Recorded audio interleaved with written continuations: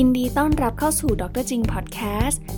ที่จะมาแบ่งปันเรื่องราวดีๆที่พบเจอในชีวิตประจำวันไม่ว่าจะเป็นเรื่องการแพทย์จิตวิทยาและการพัฒนาตัวเองสวัสดีค่ะกลับมาพบกันอีกแล้วนะคะกับดร.จิงพอดแคสต์นะคะในวันนี้นะคะหมอก็จะมาสรุปสารคดี Babies ใน Netflix นะคะซึ่งเป็นตอนที่2แล้วนะคะเป็นตอนเกี่ยวกับอาหารแรกค่ะสำหรับใครที่ยังไม่ได้ฟังตอนแรกที่เป็นเรื่องเกี่ยวกับความรักก็สามารถหาฟังได้ใน Podbean หรือว่าใน YouTube ได้เลยนะคะ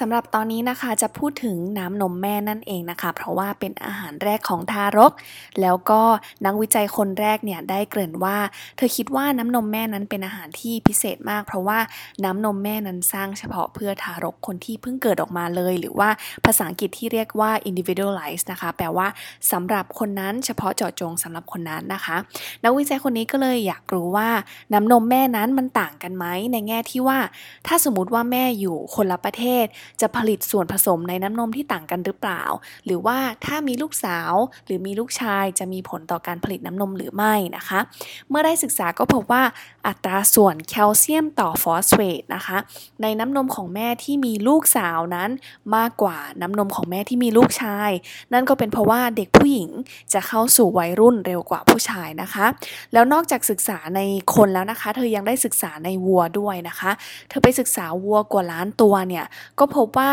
ถ้าวัวเนี่ยมีลูกผู้หญิงนะคะ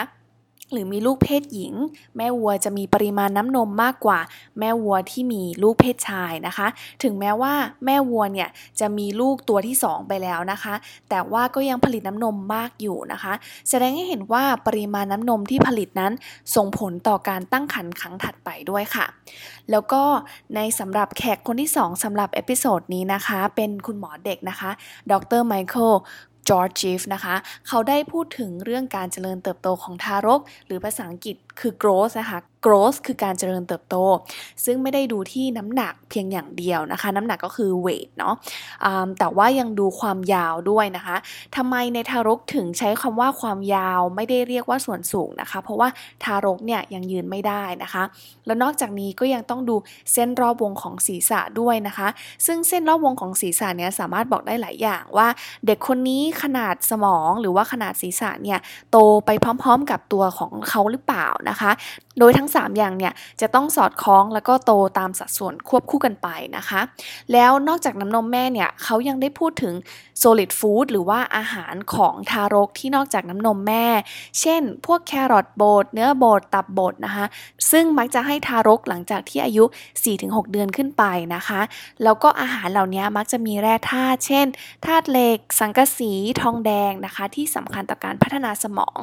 โดยเขาบอกว่าตอนที่คุณแม่ตั้งครรภ์เนี่ยจะมีการเก็บสะสมธาตุเหล็กไว้นะคะแล้วก็เมื่อทารกคลอดออกมาทารกเนี่ยก็จะมีธาตุเหล็กที่สามารถใช้ได้ถึง4เดือนยกเว้นว่าถ้าแม่เป็นคนสูบบุหรี่หรือว่าแม่เป็นโรคเบาหวานหรือมีปัญหาเรื่องความดันเนี่ยการเก็บธาตุเหล็กก็อาจจะไม่ได้ดีเท่าคุณแม่ที่ไม่ได้มีโรคประจำตัวหรือว่าไม่ได้สูบบุหรี่นะคะนอกจากนี้เรายังทราบกันว่าผู้ใหญ่เนี่ยเวลาขาดธาตุเหล็กนั้นมักจะมีปัญหาเรื่องความจำแล้วในทารกที่พูดไม่ได้ล่ะเราจะทดสอบยังไงนะคะคุณหมอคนนี้ก็เลยทดลองติดเครื่องวัดคลื่นไฟฟ้าสมองนะคะหรือว่าภาษาอังกฤษที่เรียกว่า EEG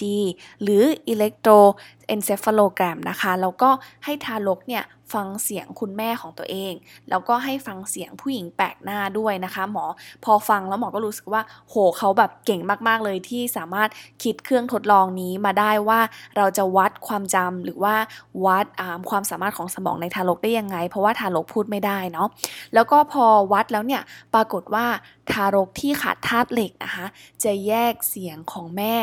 กับเสียงคนแปลกหน้าไม่ได้นี่ฟังถึงตรงนี้แล้วก็เราเห็นได้เลยว่าถ้าทารกที่ได้รับสารอาหารที่ไม่เพียงพอนะคะก็มีผลต่อสมองเหมือนกันถึงแม้ว่าเขาจะพูดไม่ได้นะคะในโลกนี้ก็ยังมีหลายล้านคนนะคะที่ขาดธาตุเหล็กข้างต้นที่กล่าวมาแล้วก็ขาดแร่ธาตุอื่นๆด้วยนะคะคุณหมอคนนี้ก็กล่าวปิดด้วยความตื่นเต้นว่าถ้าสมมติว่าเราสามารถแก้ปัญหาการขาด แร่ธาตุในเด็กได้นะคะเราอาจจะสามารถเพิ่ม IQ ให้มนุษยชาติหรือว่าประชากรทั้งโลกได้ถึง10จุดเลยทีเดียวค่ะแต่ว่าทั้งนี้ทั้งนั้นนะคะก็ต้องแล้วแต่นโยบายของแต่ละประเทศด้วยแล้วก็แล้วแต่ว่าคุณแม่แต่ละประเทศนั้นมีความรู้เกี่ยวกับนี้มากน้อยแค่ไหนนะคะแล้วก็สามารถให้อาหารกับเด็กๆได้ครบถ้วนมากแค่ไหนนะคะซึ่งแร่ธาตุเหล่านี้จริงๆไม่ได้หายากเลยแต่ว่าอยู่ในเนื้อสัตว์ผักบางชนิดแล้วก็ถ้าเราให้ทารกเนี่ยกินอาหารหลากหลายก็จะสามารถป้องกันการขาดแร่ธาตุได้ค่ะ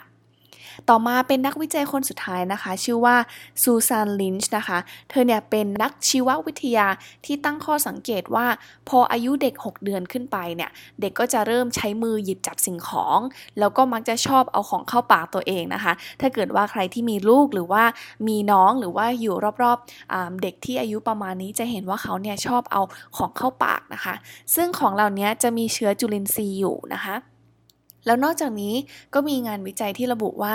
บ้านที่เลี้ยงสุนัขหรือแมวเด็กเนี่ยมีโอกาสเกิดโรคหอบหืดน้อยกว่าบ้านที่ไม่มีสัตว์เลี้ยงนะคะทีมวิจัยของเธอเนี่ยก็เลยไปดูดฝุ่นจากหลายๆบ้านมาแล้วก็ศึกษาปรากฏว่าบ้านที่ไม่มีสัตว์เลี้ยงเนี่ยมีเชื้อจุลินทรีย์น้อยกว่านะคะแล้วก็ทีนี้ก็เกิดคำถามว่าเชื้อจุลินทรีย์ตัวไหนล่ะที่เป็นตัวป้องกันหอบหืดนะคะทางทีมเนี่ยก็เลยไปศึกษาอุจจาระของเด็ก1เดือนนะคะเด็กที่อายุ1เดือนทั้งหมด